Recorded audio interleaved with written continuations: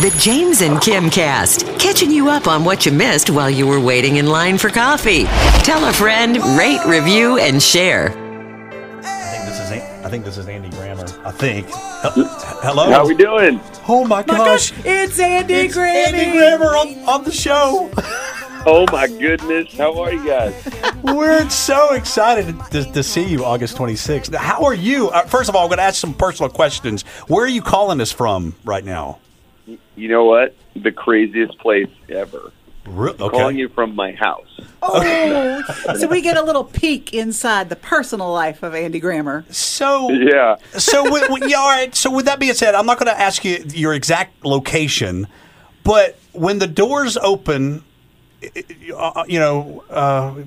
front doors open, can you put us in your house? Where's your happy place? And don't say the kitchen. No. Well, okay, so I have a studio that's outside the house. I'm calling you from my wife's studio. My wife's a songwriter as well. And if I don't come and lock the door into her studio, then you'd be hearing mayhem from my 6 and 3-year-olds. We'd love to hear that, actually. I know. So you're in L.A., so what time is it there? It's 7 a.m. over here. 7 a.m. What time do you normally get up? Well, when I'm home and there's like a rhythm, we usually get up around 6, to be honest. Oh, wow. Oh, okay. Is there ever a rhythm? Obviously, we're used to your rhythm on stage, but with a 4 and 6-year-old, I know that feeling, especially coming from a dad with 2 daughters. The rhythm is a lot of times off, especially at 6 in the morning. Yeah, it's mayhem. It really is. It's sweet. I just got home from like a 6-week tour yesterday. Oh, wow. Oh, wow. So they were really sweet and crawling all over me, and it's the best. So you like the kind of dad that, you're out on tour and you're like superstar and all that, but then you come home and the kids have to get up and go to school. And do you get up and help with the breakfasts and take them to school and things like that? Oh, 100%. And I do my best with like lunches and stuff. I try to go over the top to make up for being gone. Yeah, there's a lot of that. Yeah. They get like extra treats in their lunch when dad's home and stuff. Of course. Hashtag girl dad. I love it. Yeah. So, totally. what's that like being on tour away from your family? Because we know through your songs you're a big family guy. Yeah, no, it's not easy. This is the first time we brought them on tour for a week, and it was really fun. And they came and slept on the tour bus. And I actually brought them on stage, and they sang, and they had pretty good pitch, which is very important. I don't know what we would have done if they didn't. Well, they have 2 singer parents. Yeah, totally. So it was really fun. It changed the vibe of the tour a little bit. There were like little, there were animal magnets all over the fridge, and they hung out late with us, and it was incredible. Oh, that's so much fun. So you're in your studio right now in Los Angeles, but like, is there a place where, like in your study or your bedroom or the kitchen table, is it the study where you're maybe your mom may call you Andrew Grammer and you're just me. So it's your study. Is that where you do a lot of your writing? I do my writing. I have a studio that's outside of the house. We definitely don't have a study. Mostly everything's just sticky in my house at the moment. And we're like, you don't know what it is. So when you're pulling There's no refined section of my house. That's hilarious. So when you're pulling some inspiration for like writing a song, is it like maybe you're sitting there watching TV or just hanging with the family or playing a board game or whatever, and you're like, oh, I've got this idea. Let me jot it down on a sticky note. Yes. I mean, a lot of times what I'll do is I'll just start writing it. We have a piano in the living room, and the kids will let you get a little bit of it out, and then they'll climb all over you, or they'll come want to change it. That's really fun now. My 6-year-old, as soon as I sit down at the piano, she wants to come tell me what to write, and it usually has to do with like poopy or farts or something like that. And I'll chase it. I'll chase it down with her because I want her to learn how to write songs. And so, being the dad the last 6 years, when it comes to your songwriting, has obviously that's changed your thinking, right? As a songwriter. So yeah, it's really fun to write songs. It's like it's fun to write love songs that go downward. That's really fun. can't do too many. People get bored of them. Sure. There's only so much room for like for daughter songs. But if you get it right, people really like it. Yeah. Yeah. So put us on stage Saturday, August 26th at the Chattanooga Convention Center. What? Obviously, you're high energy. When we see you on stage. Yeah. What is this night going to be like for us? I think it's really fun to create a space for people that they're not usually in. I think that's what concerts are for. It's like you have feelings that don't come up all the time, and we like to bring out like an aggressive optimism and just like sing about joy and love and happiness. And I don't care if that sounds cheesy. When else in your life are you doing that for almost an hour and a half, 2 hours? Yeah. And we kind of blast people in the face with it, and it's been really fun. This last tour was incredible. It's been amazing. So you've got all this like joy and optimism in your music that translates onto the stage. Is it hard to, and I say this coming from like even just a radio perspective, to just be on all the time when you're a really happy person? Well, you're not on all the time, but for those 2 hours you are. Yeah. You can stay on for that, and it's really fun when a whole group of people come together and sing together and jump around together and the world can be hard. So for 2 hours, if you can connect on love, that's so necessary. My Sure. God, we need that. We need more of that for sure. Hey, take us back. When was it when you discovered that, you know what, I'm pretty good at this? Was it, how old were you? That's a good question. My mom and my dad's a children's singer, and my mom wrote all the songs with him. So, like, it took me a while. I just kind of grew up writing songs, and that's just, like, what life was. And then I would say, probably in, like, high school, I was this big sports guy, leather jacket, only cared about sports. And then I didn't play very, like, I thought I was going to start my junior year, and I didn't, and that threw me for a real loop. And so then I went home and started writing songs on my guitar, and that was when I started showing them to people.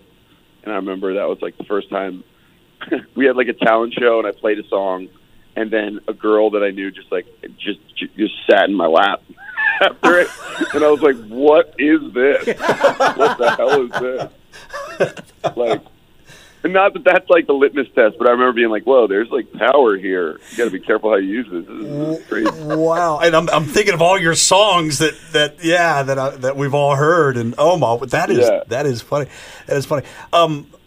So on that note, do you remember like who gave you your first musical instrument? Well, they were just always around. Yeah, my dad we had a piano in the house. We had guitars. We had little like percussion instruments, and it was just something that was around that I could just like mess with all the time. Yeah. Well, so you started busking. Is that how you got discovered when you were just out, playing on the streets for tips? Yeah, I did that for like 4 years, and that was like such a great way to get started. There's just like a big difference between when you're playing for your friends. You gather all your friends, come listen to you play something. They all go like, "You're so good." They'll all go like, "Oh my God, you're incredible." And then when you go and play for strangers on the street and no one cares, you get a little bit more clear on like, "Oh, okay, this is hard." So, did you start busking in high school? No, I did it in college. I was going to school, getting a degree in music business, and then busking on all the other times when I wasn't going to school. Wow. Oh, wow. So, have you guys ever given money to someone who was like street performing? Oh, gosh. Oh, yes, definitely. Yeah, we actually have a Buskers Festival here in Chattanooga. There's so many talented people here in Chattanooga. Oh, yeah. What? Yeah. You have a Busker Festival? There's We a do. Buskers Festival. Yeah, exactly. Maybe you could be a part of it. It's actually this Sunday. That sounds incredible. That would be hilarious. It's Andy like- Grammer. We'll put him on the Walnut Street Bridge, and he's playing. And we'll see how much money you get. Wow. Okay, now let me ask you this. Do you just give money to someone because you feel like you should, or it's like a good thing to do? So, or do you usually give when someone like blows you away? So that's a good point. I've given money where I've felt sorry for them. You know? Yeah, I remember when I was performing, I'm like, I don't want your guilt money. Yeah. Okay, but the thing is, I said that to say this. I will never forget, right in front of the Tennessee Aquarium, I've mentioned this on the radio multiple times, but it was several years ago, and this guy had an acoustic guitar, and he was on his stool, and there's a couple of people, you know, around him, and he started playing, and I'm trying to think of the name of it. It's from Mary Poppins, and it was just an acoustic Mary Poppins song, and I got chills just telling you this, Andy Grammer. Yeah. But I remember people, and this has got to be so rewarding for musicians. There was two or three people standing around, but as he was pouring his heart and soul into those chords, it was like people coming from all over the place. And by the time that song was over with, there had to have been about 55, 60 people around his bar stool. And I will never forget it. You know, we think of all these wonderful concerts we've gone to, but that was a special musical moment for me. I forget who says this quote, so I'll just butcher it. It's something like, music shakes off the dust of everyday life. If you do it right, it can take you somewhere that you weren't expecting to go, or I don't know, it can just connect you to something deeper. And so to be able to do that, like almost by surprise on the street, is really freaking cool. It doesn't happen all the time, but when it does happen, you create memories for people like the one you have. You're like, whoa, what the hell are we doing right now? Where'd we go? This is unbelievable. Yeah. You know? Yeah, that's got to be special. Just you even saying that, and I think about musical moments, it almost, I know this sounds silly, but it almost like brings tears to my eyes, and I get the chills, and I'm just, because music is just such a part of all of our souls. Right.